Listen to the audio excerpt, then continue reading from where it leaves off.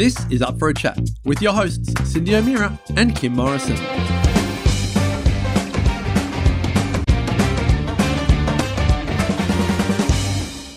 Here we are, up for a chat about the hottest topics that are important to you, inspiring you to awaken the change within. I'm Cindy O'Meara. And I'm Kim Morrison. And this week, oh my gosh, we have an exquisite soul, someone who may be very familiar to many, many, many of you. But of course, if you're a new listener, this incredible being is the one that helped us launch Up for a Chat some maybe 10 years ago. Welcome to the show, gorgeous Dr. Brett Hill. Oh, thank you for having me. I've got to say first, before we say anything else, how excited I am that you guys are back. You've been missed. And I know people talk about it all the time and still reference all of your episodes. And so it's super exciting to have you two back. And I've already seen all of the hype online of people getting so excited that you're back. So I know all of those people are already super excited. And so for those who are new, who haven't seen Up for or heard Up for a Chat before, buckle in because you're going to love it. You're amazing. You really were the person who you, Lawrence, and beautiful Damien were the ones that really did invite us into this platform, into this world. And so we want to acknowledge you and thank you for that, gorgeous Brett. But just in case there's anyone on the show that hasn't listened to any of these shows or followed the Wellness Couch or any of your escapades, perhaps you could just give us a brief update as to what the beautiful Dr. Brett Hill has been up to over the last few years. Over the last few years, well, there's been a lot happening over the last few years. I think, I got married. I had a new little boy. I've got a 3.5-year-old boy. So that's been keeping us busy over the last few years. I'm still a chiropractor. So I have started a new practice over the last couple of years, which is Healthy Choices Chiropractic, and love it. Just love getting involved in chiropractic. I am still podcasting. So for those who don't know, I was co-host on The Wellness Guys and co-host on That Paleo Show. And now for the last, I think it's actually 4 years already, which blows my mind. I've been doing a podcast called This Week in Wellness. And so I just released the 200th episode of that just recently. And that's just a really bite-sized news show, so it looks into some research that's come out in the last couple of weeks. And just talks about, what have they shown? What have they found? And then what does that mean? And I think that's the most important thing, analyzing it from a, I guess, more holistic, more vitalistic perspective to say, well, what does this really mean, this research? How does this fit into the bigger picture? Because I think so often we get lost in the minutiae when it comes to the research of, what a particular study is pointing at. Without necessarily understanding it in the greater context. And so that's what I do in my podcast show. And now, as of this year, I'm also the philosophy lecturer at the Australian Chiropractic College, which is just a massive passion of mine and something that I love doing and would love to talk about because that's lots of fun as well. So, I've been keeping busy and I'm building a boat. That's the other one. That's the other thing that I'm doing. I'm almost finished. Finally, I think I started building the boat about the same time I started the Wellness Guys, which is pretty sad. But I'm almost done. This summer, we should be on the water. Oh, that's so funny, Brett, because I swim with a guy and he's in his 80s. I just need you to know this. And he's been working on his boat 25, 30 years. So it's still on hard ground. Mm-hmm. So let's just not be that person. I feel better now. That's good. Thanks. Yeah. You're doing well. I don't know how many people understand the philosophy of chiropractic and the fact that you are now a lecturer at Barcelona Adelaide Chiropractic College. I would love you to talk about the philosophy of chiropractic because for me, I've lived it my whole life. It's what I do with nutrition. But let's dive deep into what the philosophy of chiropractic is. Oh, geez. How many hours have you got, Cindy? Yeah. That sounds like, it's funny you mentioned Barcelona College of Chiropractic because I had a bit to do with the creation of the Australian Chiropractic College. And actually, one of the earliest meetings we had was with Adrian Wenban from the Barcelona College of Chiropractic. And he was able to explain to me the way that they infuse their philosophy into everything they teach and how they do that so well at Barcelona. And that was really a bit of an aha moment for me as to how it could be done here in Australia and how it could be done, I think, better than what has been done previously. And so, but chiropractic philosophy really, it's based in some of the early philosophy, things like vitalism, holism, the idea that our bodies are actually intelligent, that our bodies actually have a real wisdom that, as you would say, Cindy, has evolved over millions of years, an ancient wisdom there that your body knows what to do. It knows how to do it. And we often don't give that enough respect. We don't have a deep enough understanding of that. And I think sometimes, egotistically think that we can come in and do it better. And so the idea with chiropractic really, fundamentally is that your body needs no help, just no interference. If we could remove the interference that stops your body from being at its best or just at its normal, then the results of that are actually quite extraordinary. Your body is far more capable of adapting and repairing and regenerating and thriving than we've been led to believe. And if we can remove those interferences, whether they're in our lifestyle, what we eat, what we think, how we move, or particularly as chiropractors, if that's, misalignments in your spine that cause interference to your nervous system, that interfere with that communication and that wonderful wisdom that goes from your brain to your body. If we can remove that interference and let our bodies do what it's designed to do, then the results of that can be really extraordinary. And you see some really cool things in practice. And so, I'm super passionate. It's been my passion since, in fact, probably before I was a chiropractor. I was one of the rare chiropractors, I think, that actually kind of discovered the philosophy before I even discovered chiropractic. Before I'd even seen a chiropractor or been adjusted, I'd stumbled across the philosophy and the idea behind it, and it just made sense to me. So I think that's kind of chiropractic in a nutshell. Hopefully that makes sense. I feel like I could talk about that I do talk about that at the college for hours on end. 3 subjects over the course of 3 years. I get to dive deep into all the different aspects of that. But that's I guess a start anyway. Yeah. What intrigues me is what Adrian Wenban said to you, how to create that whole philosophy through all the subjects. Because I remember when I went to university, and I went to traditional nutrition, university. And what I find is that I had a philosophy and it had nothing to do with my philosophy. So to have a school that actually embeds that philosophy into all the subjects, because sometimes subjects, you look at them and they're very mechanistic. Yeah. Can you explain how Adrian said that the school is able to do that? And we have to tell everybody that this is a fairly new school. It hasn't been, or college, I should say, it hasn't been around for a long time. And if you're wanting to do chiropractic, perhaps this is one of the colleges, and it is a private college, isn't it? Absolutely. Yeah. The only college in Australia designed by chiropractors for chiropractors, I think that's a big difference. I think a lot of chiropractic can get lost in the system sometimes when it's in a big, university-based institution that has, a lot of different fingers in the pie. It makes it hard for it to stay true to what chiropractic is, I think, at times. And obviously there are advantages and disadvantages. We're not going to, bag any other institutions or say that, there's a right way and a wrong way, but this is our way. And this is, we think it's a great way to do it. And, and in many ways, Cindy, it mirrors what you've done with the Nutrition Academy. As you know, I've studied your course, and it was an absolute joy to study your course because it was just so nice to see that same thing that we're talking about, that there is an ability to take the science, and the science is by its nature very reductionistic. It's about isolating the small parts and figuring out what happens to those small parts in very specific, very controlled circumstances. And that's useful. That helps advance our knowledge. That's really important. But it needs to be understood in the bigger picture. It needs to be understood in a more holistic way of saying, well, okay, that's interesting, and it's interesting that if we do that's the change it makes to these particular cells in the heart. But what does it do to the liver? What does it do to the gallbladder? What does it do to your big toe?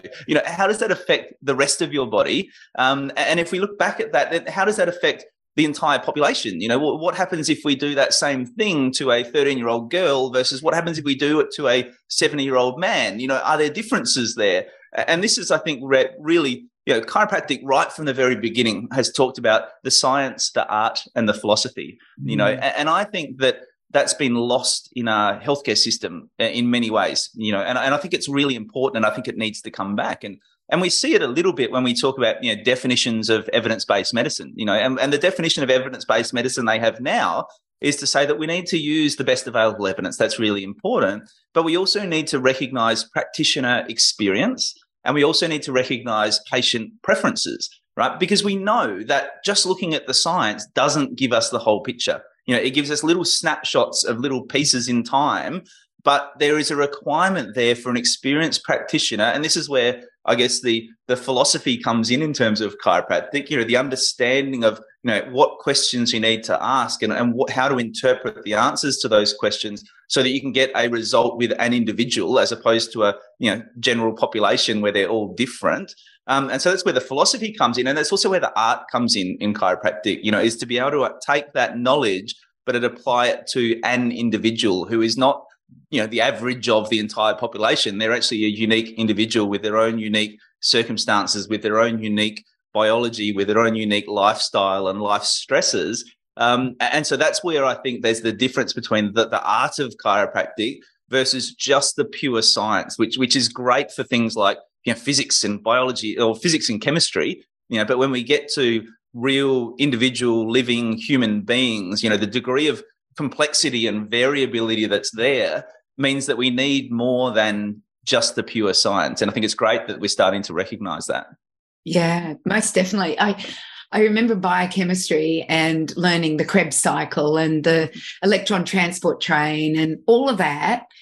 And I just went, all I did was learn it. That's all. I didn't understand it. I just learn it. Yeah. But now understanding, energy systems and the mitochondria and what foods feed into that Krebs cycle versus the electron transport chain.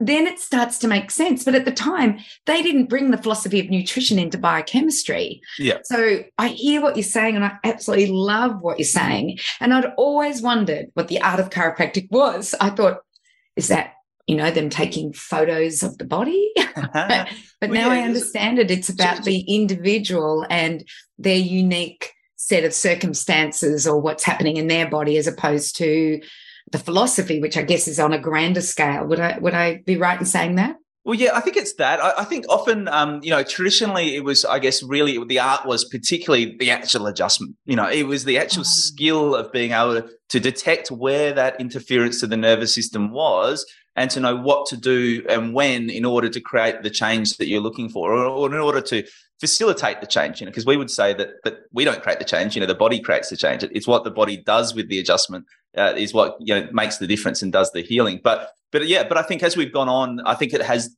broadened and depth, gained more depth in that in terms of the art, that it does also include the rest of the interaction you have with a person in terms of the analysis, in terms of the conversations. I think that is the art, is that individualization of what this individual needs on this particular day to release that innate intelligence, that intelligence that exists within their body. I just want to check in with you. There was a time in your life where perhaps you weren't so intelligent. There was a time in your life where perhaps you weren't following this philosophy. And there's a time in your life where you kind of went off the rails. Just so that everybody who's listening to this understands, there was a journey that led you to chiropractic. Could you fill us in on how that happened and what was the actual turning point or the moment where you went, I need to do this?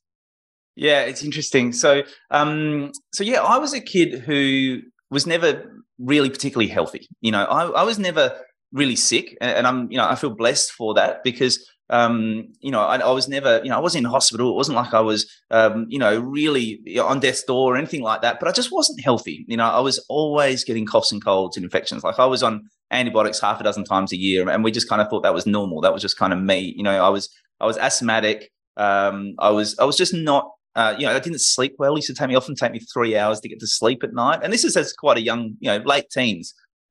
This was all sort of going on. And it was really actually when I started trying to figure out what I wanted to do with my life that I started to discover chiropractic. And so I had 2 second cousins. So I now have 3 second cousins who are chiropractors. And amazingly, one of their sons, I'm now teaching at the chiropractic college, which is cool. So there's a few chiropractors in the family. And the girls babysat me when I was little. And so that was the only reason I knew of chiropractic. I'd never been to a chiropractor. I didn't really know what chiropractors did. But I actually sat down in about year 10 and I was good at school. Like I was really academic. I was always getting good grades. I kind of felt like I probably could have chosen to go in, in a lot of different directions. And I still remember, one of my aunties who sort of chastised me at the time for choosing chiropractic instead of choosing medicine because, she said, you're smart enough. You could have got into medicine. Why didn't you? But I actually sat down with the job guide, which I don't know if you guys know. It's like this book that's about 2 inches thick and it has every single job under the sun in it. And I read through the entire job guide because I was just that kind of kid. Like I was just analytical, curious. And so I read through the entire guide and just started circling jobs that I was remotely interested in.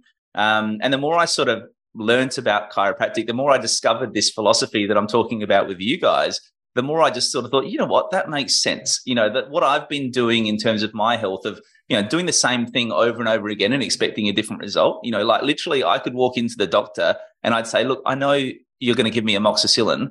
You do it every time. Like, why don't you just give it to me and we'll get on our way because you do the exact same thing every time, have been doing it half a dozen times a year for the last X amount of years, right? And so the idea that maybe there was a different way, that maybe doing the same thing over and over again and expecting a different result wasn't the answer, and that maybe health could come from the inside out, and that I could, make changes that could help facilitate that and release that. And the idea that my body was more intelligent than what I was seeing, than what I was expressing, and that there was a capability there to be more and to do more, was really kind of exciting to me. So I started looking into it, and in the end, I narrowed it down to 2 choices. I was either going to be a chiropractor or I was going to be a marine biologist. And it's funny because I love the ocean. I'd always loved fishing. I love, I think the idea was that I could just go out there and, look at nature, which I love, and maybe do a bit of fishing on the side. I thought that was a pretty cool idea. But the more I learned about chiropractic, the more passionate I got. And so, I started going to see a chiropractor, a couple of chiropractors, Dr. Lund Socks, who's an Adelaide chiropractor, invited me along to a talk in his practice. And that just got me really excited and enthused. And from then on, I didn't look back. I went to so many different talks and observed so many different chiropractors. And each time I just learned something new about the body and something new about chiropractic that sort of just energized and inspired me. And my health changed. Since that day, I've never had an antibiotic. Since that day, I've never used the Ventolin puffer. Since that day, my sleep has been infinitely better, even in spite of having a 3-year-old in the house. And so, the proof, I guess, was in the pudding for me as well. Even though I'd kind of already decided, philosophically, but before I saw the results, the proof in the pudding to back it up really helped me see that there was a different potential here. And, if I could do it, then other people could do it too.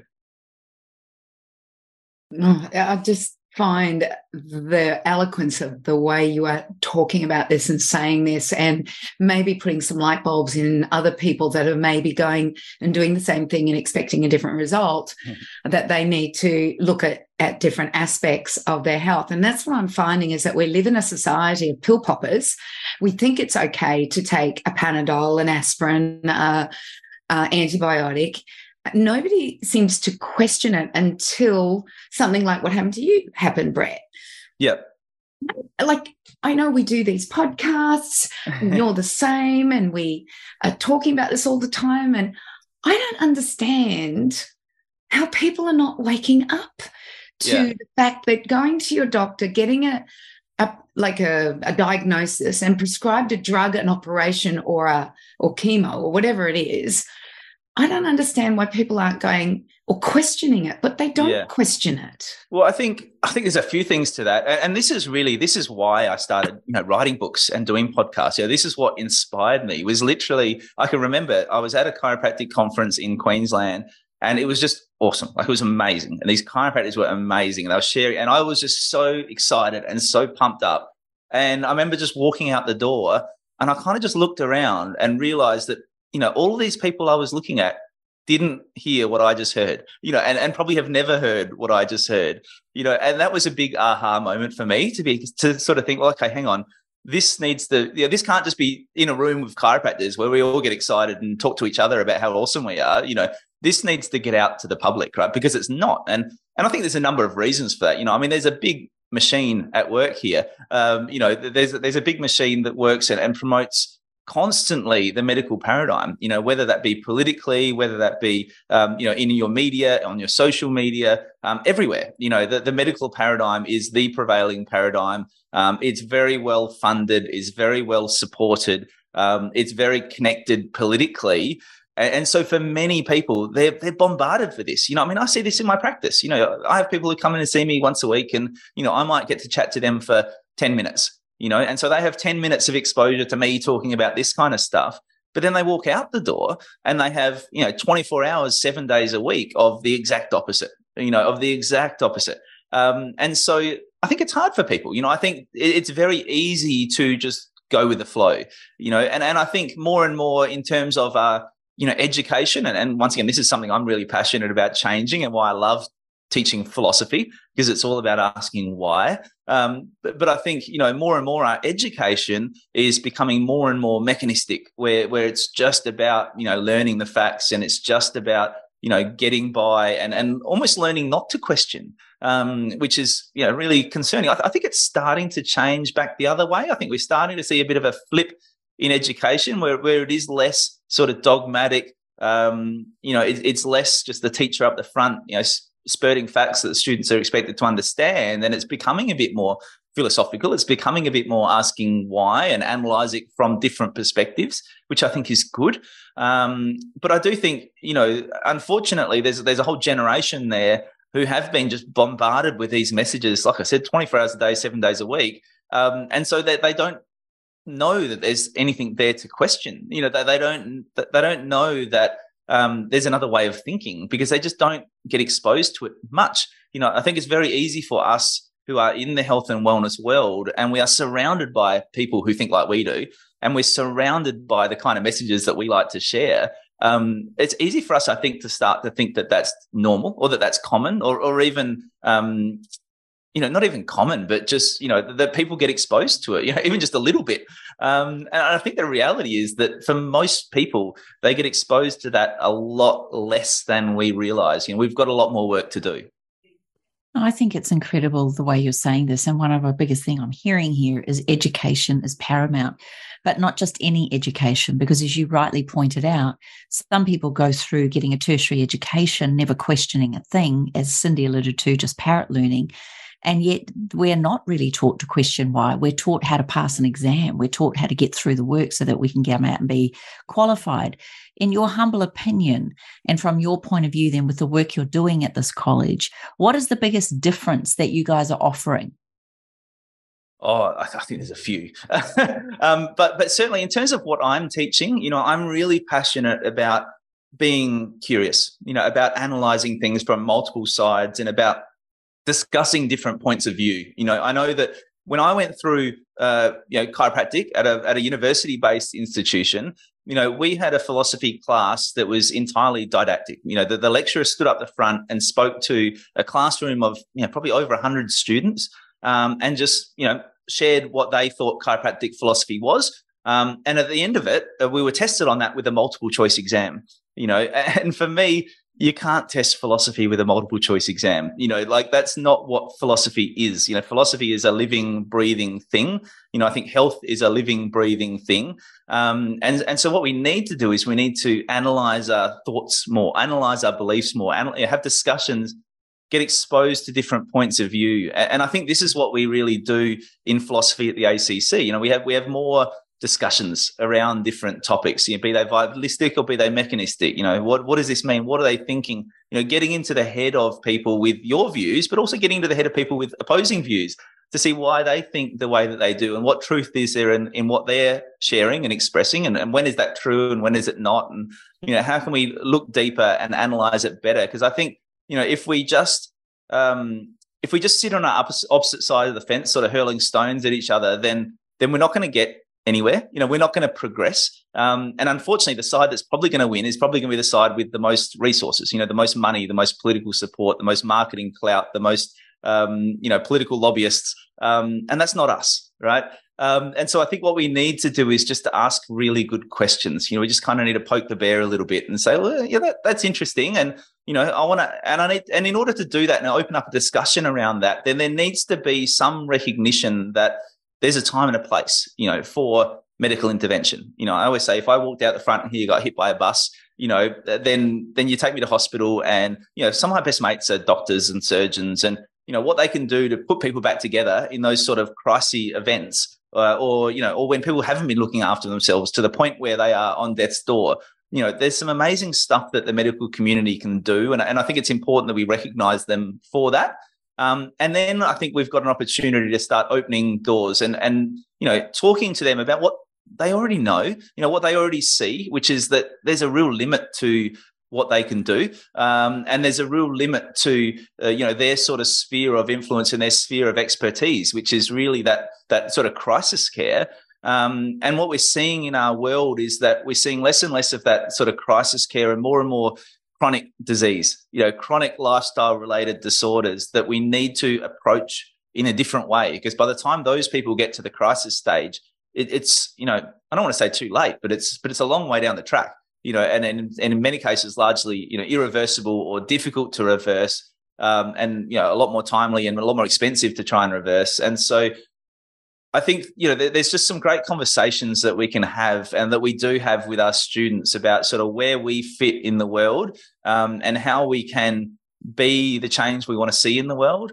And how chiropractic really, the chiropractic philosophy is quite unique, in that, people like Cindy do share it, I think, in terms of the nutrition, but there's not many people like Cindy in nutrition, some other, physical health, I guess, practitioners might share it in terms of, osteopaths or physios or alternative doctors and those sort of things, but they're a lot rarer, whereas chiropractic does have a large body of people who think this way, and I think can have a massive impact on the future of our world, the future of our society. And that's what we want to do at ACC. We want to create exceptional chiropractors worldwide who can have this sort of impact, who can help change the way we think about health, and change the way we, research, invest in, and look after our people. Mm-hmm. Yeah, I couldn't agree more. Now, you talked about like philosophies and that there were other people that had philosophies that were similar to chiropractic. And I remember reading a book by Dr. Sarah Farrant, The Vital Truth. And I thought it was, I'd never thought about it this way, that you have allopathic, which means all passive, which is our medical system. Yep. Then you have alternative, which is very much based on the allopathic model of diagnosis and treat, but instead of treating with drugs, surgery, and chemo, you're treating with supplements, herbs, maybe acupressure, things like that. And then there was, she called the alternate, which was a completely different way of looking at something, with regards to vitalistic, looking at the whole body. And I'm sorry, but Brett, I'm not finding many allied health practitioners living in that third model. Yep. They're still living in the allopathic, but giving an alternative. And I was listening to somebody talking about this recently, and she just said, it's time for the allied health to not have the same paradigm of diagnosis and treat, but to have a different paradigm. And I love chiropractic because I don't know if you guys do diagnose like blood analysis. I know some of you do, but there is this, let's look at what's an interference with the body and let's correct it. And a doctor that I feel is on that path is Dr. Natasha Campbell-McBride. She just changes in the first 3 months of anybody coming to her, she just changes lifestyle. Yep. If she has no results in 3 months, then she will do diagnosis. Yeah.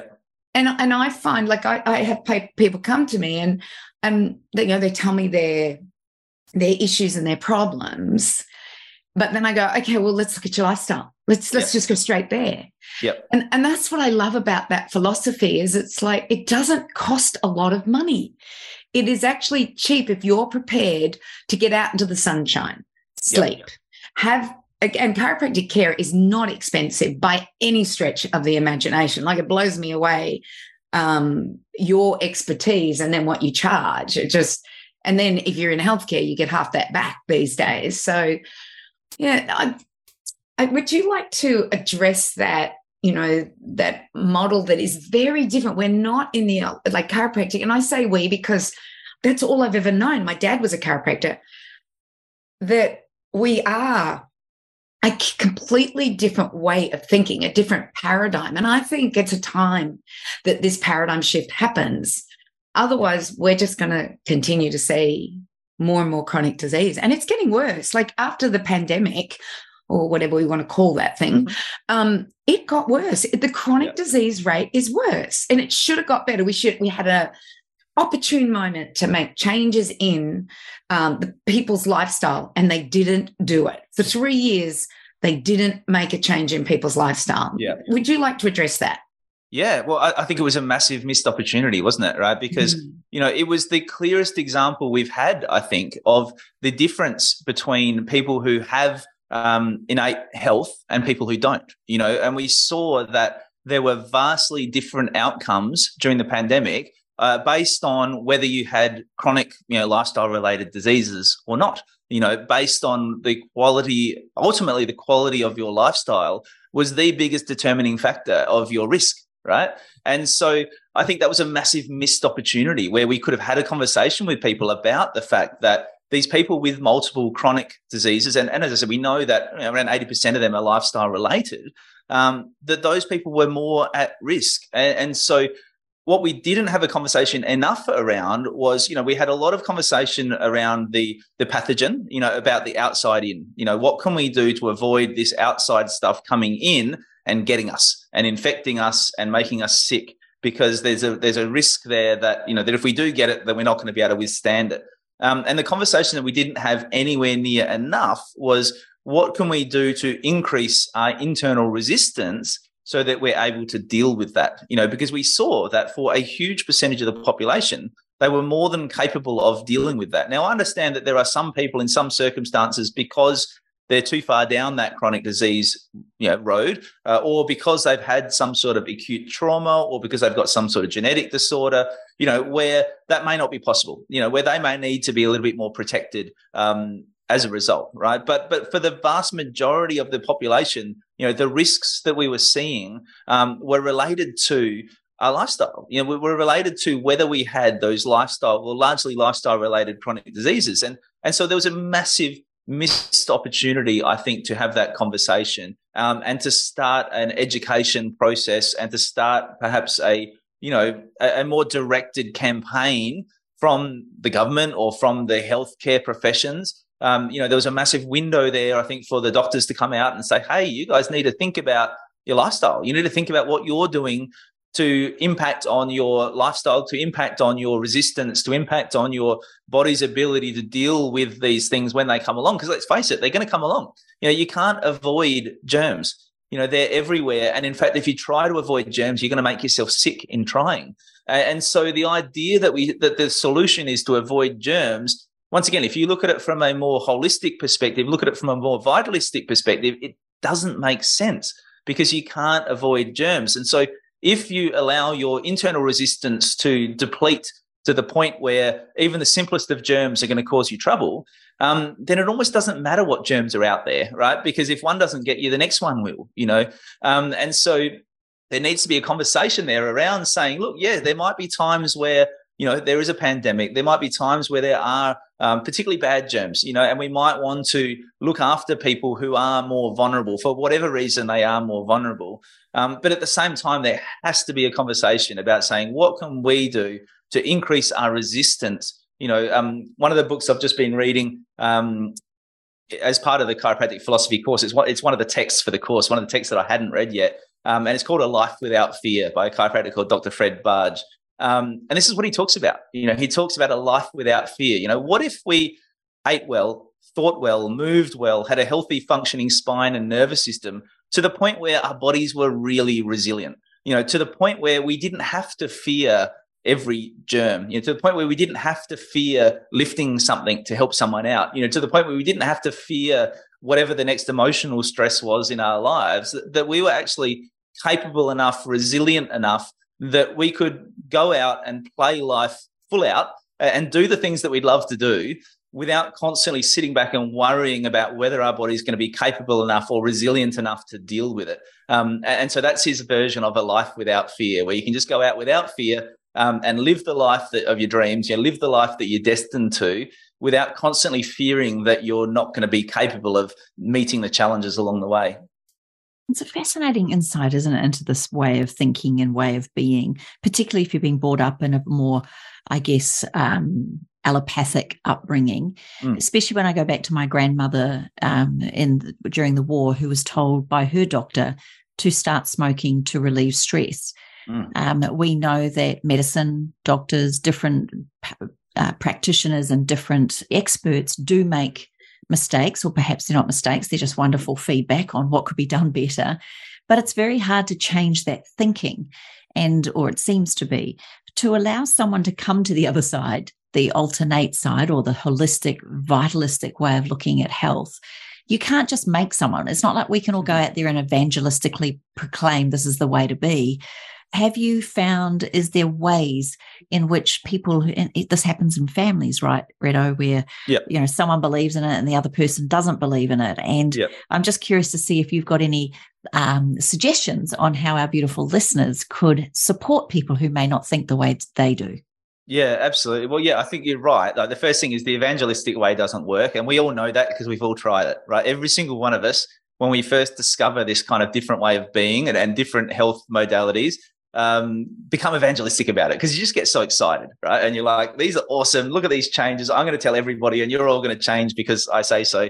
And it doesn't work. But that's okay. I think that's part of all of our journeys. And I think if we look back, we could all recognize that we were there at a point in time.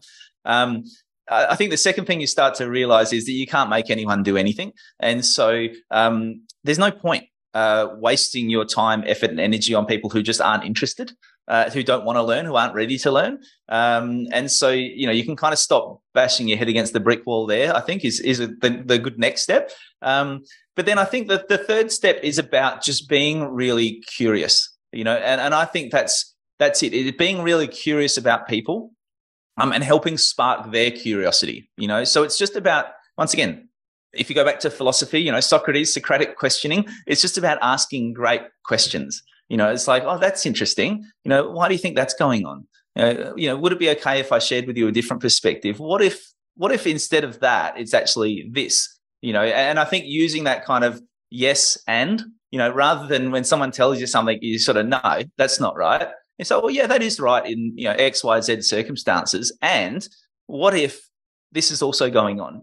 I think there's just an opportunity there for you to, once again, be more empathetic towards people who think differently to you. I think that's a really important part of it, is that curiosity of, well, why do you think the way that you think? What's happened in your life? What have been your, education along the way? What have been your learnings from your parents and your grandparents and your community and your TV and your social media that have led you to think the way that you currently think? And then, what if there's a different way? What if there's instances where that doesn't work, or that doesn't, where that falls apart, So, I mean, the classic example of this is, when people first come in to see me in the practice and, we'll start talking about it and they'll say, well, my doctor says that this is going on and this is going on and this is going on. And, often the doctor will say, well, there's not much you can do about it because, it's not bad enough for surgery yet. And you've already, been on these drugs too long and we don't want to have you on those. So, maybe just try rest or, whatever the doctor's advice has been, and I'll say to them, I'll often just ask some questions and I might say to them, well, did your doctor talk to you about the dysfunction in your spine and how that might cause interference to your nervous system? And they'll say no. I'll say, did your doctor talk to you about how that area of your spine is where the nerves come from that supply your reproductive system, and that might be linked in with hormone balance issues? And they'll say no. And so you're just asking questions. You're just sort of prying open little cracks, just to see whether they're open to thinking differently about what's going on, and whether they might be open to the idea that there's a different way of thinking about it. And then I think the final thing is just patience. I think we forget how long it took us. I mean, this might be different for you, Cindy, because you you're immersed in this since birth, right? Whereas for me, I grew up in very much a medical model. I say, I give no fault for my, health as a kid to my parents, because I know that they did the best they could with what they knew. And I do know, especially my mum, always remained curious, and that she was always looking at different things and different ideas. And I think that's, and did start coming across different things, with certainly in terms of, the overconsumption of sugar in our household. That was something that mum was quite aware of quite early on. And so, I think the fact that they didn't know, is totally understandable, from the world that they came into. And so for me, I was brought up in quite a medical model. And I know for me, it's taken, decades to really unwind that conditioning, and I still find it sometimes, so I think having that understanding and that empathy to realize that we've developed our ways of thinking over decades, and that it doesn't change overnight, and that it takes sort of constant, almost vigilance, and repetition in order to maintain that. It's very easy to start getting caught up in what's going on around you and individual circumstances or case studies where, things may appear different, and then you start to question it again, which I think is really good. I think is really healthy. I do have, an overactive mind, and an overactive degree of questioning and analyzing everything. And sometimes I wonder whether my chiropractic journey would just be easier if I didn't do that. If I was just someone who just kind of blindly went along and said, oh, okay, this is what the chiropractors say, so I'm just going to believe them and do it and trust that that's right.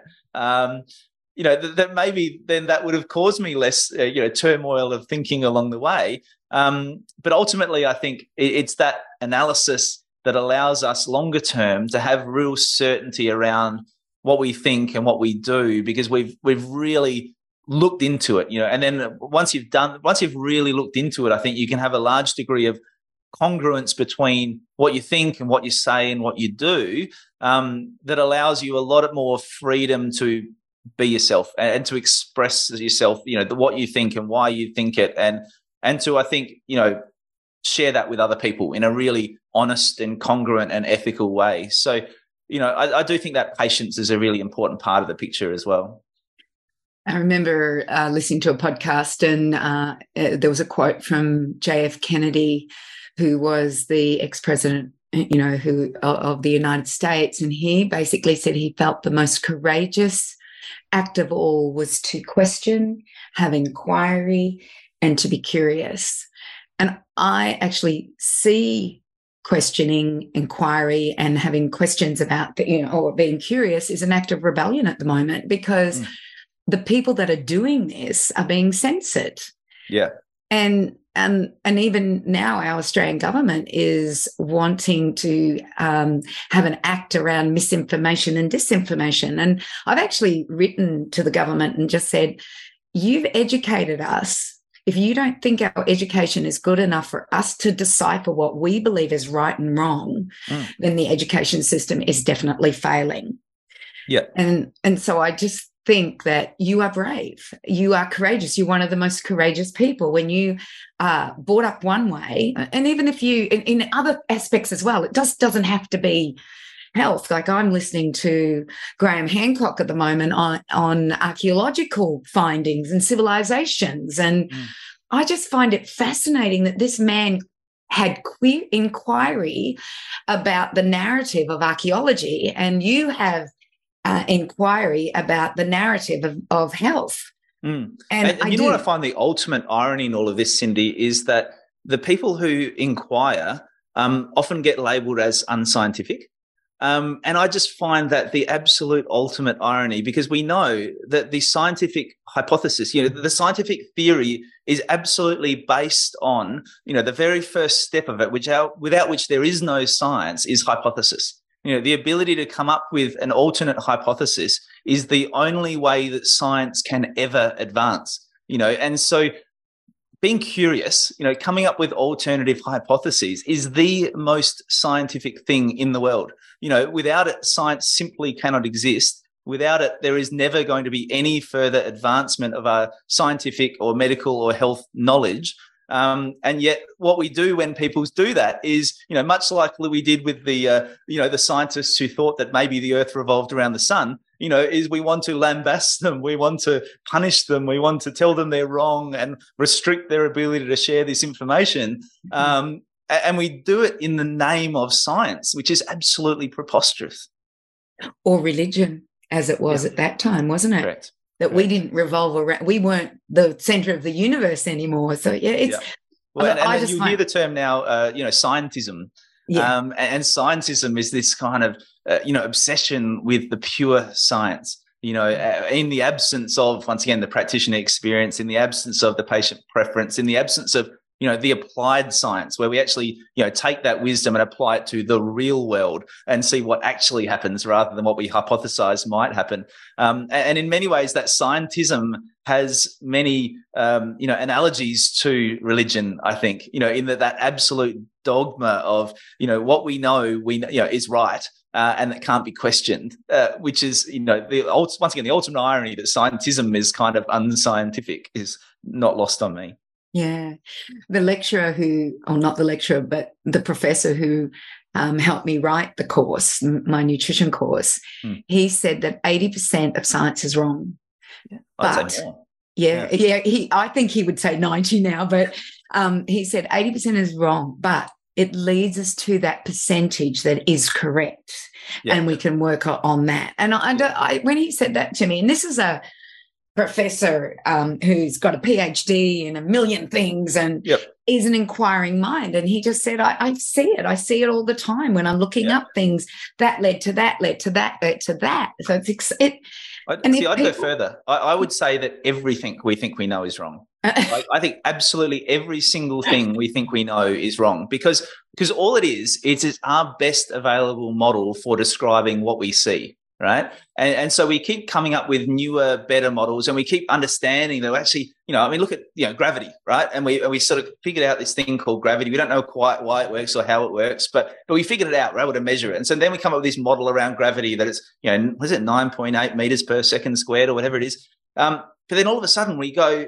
great, we've got it. We figured it out. This is the truth, and then all of a sudden we go outside of our atmosphere and we realize that it's totally wrong again, right? It's like the more we know, the better the models we can create. Now, that's not to say that this is a bad thing, right? Because creating ever more accurate models of how the world works is what allows us to advance. We know that our models of engineering are now good enough that we can build a 40-story building. It's remarkable, right? But it doesn't mean that every minute detail of that model is accurate. It probably means that there are stuff there that we still don't quite know and that we still don't quite understand, and that maybe in some slightly different circumstances that isn't going to be 100% accurate. I think none of it is 100% accurate. I think it's always just our best model of what's going on in the world. And I think if we can start to think of science in that way, it totally reshapes the way we think about it. It totally takes the ego out of it. And I think it totally changes the way we are able to keep questioning and keep advancing. Because when we think we know everything, then there's no reason to question, there's no reason to advance, and all advancement stops. And so I think we need to maintain that knowledge that this isn't the truth. We can never be 100% certain that it's the truth. It's just the best available model we've got to work with right now until it's replaced by a better one. And I think that's the way we need to start thinking about science. I reckon your students are the luckiest people to be listening to you. Brett, I've heard you speak for 20-something years, and I'm just blown away by how far you've come and your inquiring mind and where it has got you. So thank you. And the chiropractic profession should be very grateful for having you as the philosopher, or the one teaching philosophy, I should say, at the Australian College of Chiropractic. Well done. Oh, thank you. Yeah, if you want to hear more of this, just get in touch with the ACC. They do have free evenings where you can come and have dinner and learn about the college, or log in online and learn about the college. So if you'd like to have more of these discussions, I do about 10 of these, 12 of these a semester at the ACC, and they're good fun. Yeah. And what about have you written another book? Like, what are you doing at the moment, and how do people get a hold of you? And I know we've talked about your podcast. I'm not writing another book yet. I'll say yet. I've my last book, Rock Bottom, is my last book that I've read. I think I've got another one in me at some stage. But at the moment, I'm actually studying tertiary education at the moment. So I'm doing a graduate certificate of tertiary education at Curtin University in Western Australia.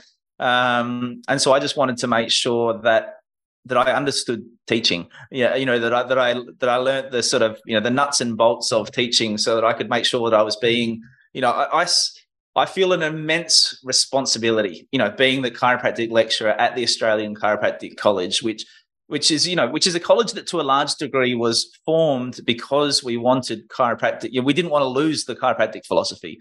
And so, I feel that as an immense sense of responsibility.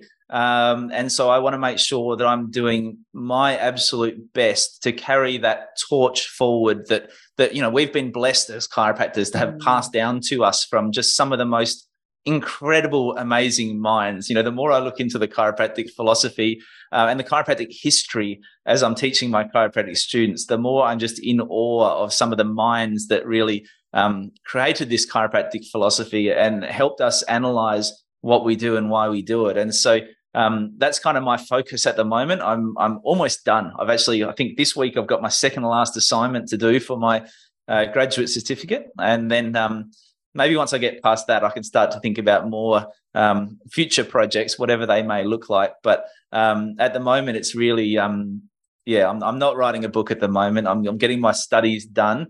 I'm still doing my podcast and obviously still in practice and really loving all of those things. And then, like I said, when I'm not doing that, I'm looking forward to finishing my boat and going sailing with the kids.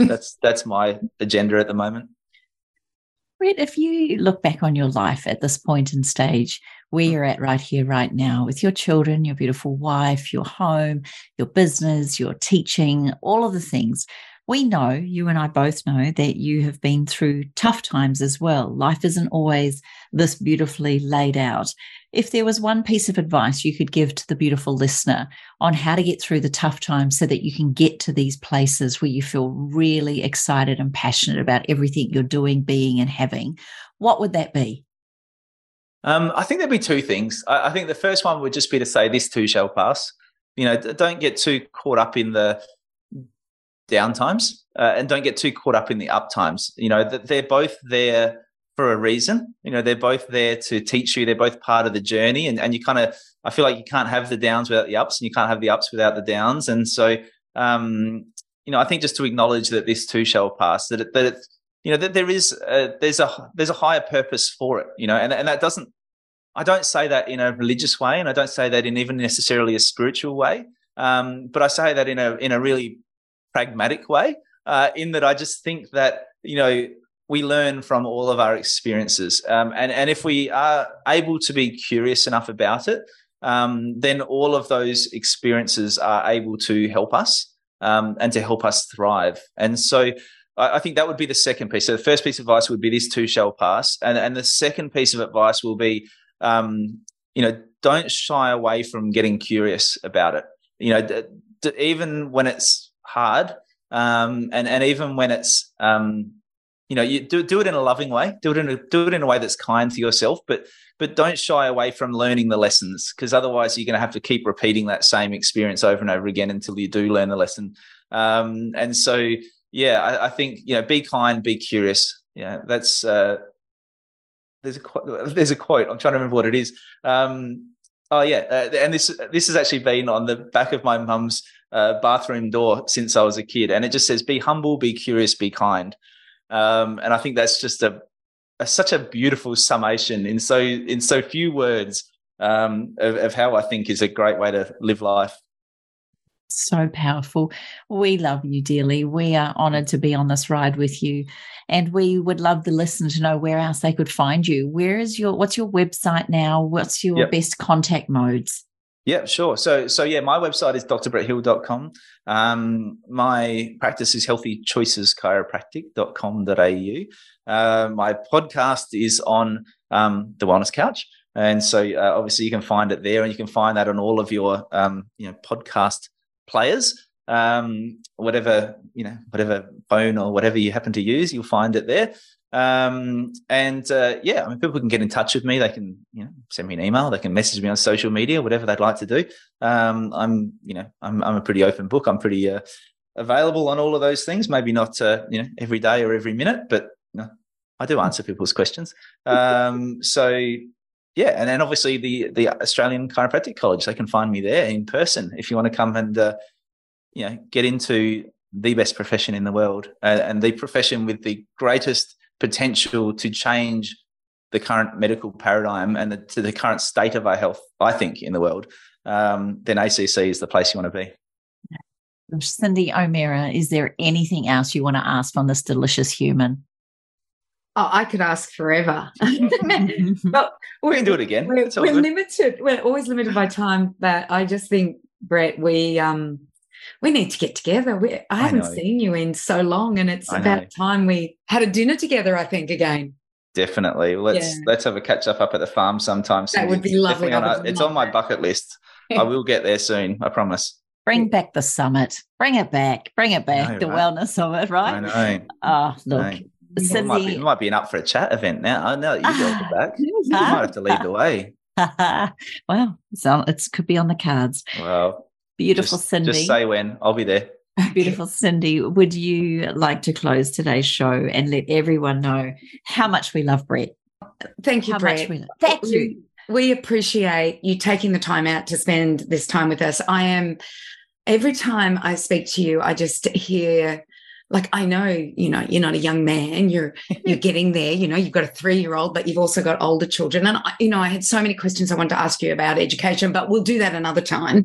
Well, that sounds like fun. Yes, exactly, especially with your kids. But I hear so much wisdom and clarity and curiosity, and I'm just in awe of where I know you've come from and where you are today. So congratulations, and thank you for being with us. Oh, thank you so much. Yeah, it's funny you mentioned the kids. I think, I mentioned before about a book. I think if I do have another book, it's probably a parenting one, I think.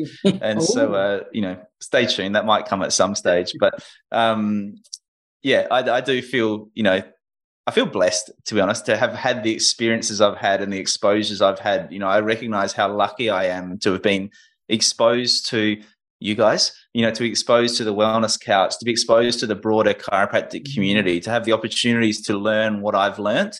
I feel like I've been very, very fortunate along the way. And as I said, I feel like I've got a torch to bear, a message to pass on that those people deserve to have passed on, and for that wisdom not to be lost. So that's, I think for all of us, that's why we do what we do, isn't it? I want to thank you, because that's the one thing that I think the three of us have, is that constant desire to learn. And I want to thank both of you here and now for being the trailblazers in the industry that you're in. It is a real honor and privilege to hear both of you speak. And Cindy's right. I was trying to get to the personal level of you, but just how much we love you, your family, and give our love to that beautiful wife of yours. We do miss you guys heaps, and we want to thank you wholeheartedly for being on Up for a Chat. Thanks, girls. Time for a quick break on Up for a Chat to share our favourite products. The Nutrition Academy is my education. This is where you can do a 12-month course with me on nutrition. It seems that every guest that we have talks about education. So this is your way of educating yourself on not only a philosophy and anthropological principles, but understanding nutrition as it stands today and how we can make things different than what is happening right now. As well as in there, we have a microbiome course, we have a business course, we have the introduction to nutrition, which won't take you as long as the year-long course. And we also have our summit every single year. So to find out more information, just go to www.thenutrition.academy. One of the best ways to get curious and to absolutely question everything and anything in your life is to attend the Essential Self-Care Weekend. This incredible weekend is an opportunity for you to indulge, recharge, get curious, upskill, and learn the vital secrets for a positive mind, body, health, and skin. At the center of the work is my favorite, which is aromatherapy. So I invite you to come and join us on the Sunshine Coast or in Victoria for the Essential Self-Care Weekend, where you get to be as curious as you like. This has been a production of TheWellnessCouch.com. Check us out on Facebook and join in the conversation on facebook.com/The Wellness Couch. Subscribe to each show on iTunes and check us out on Twitter. The Wellness Couch, streaming wellness into your lives.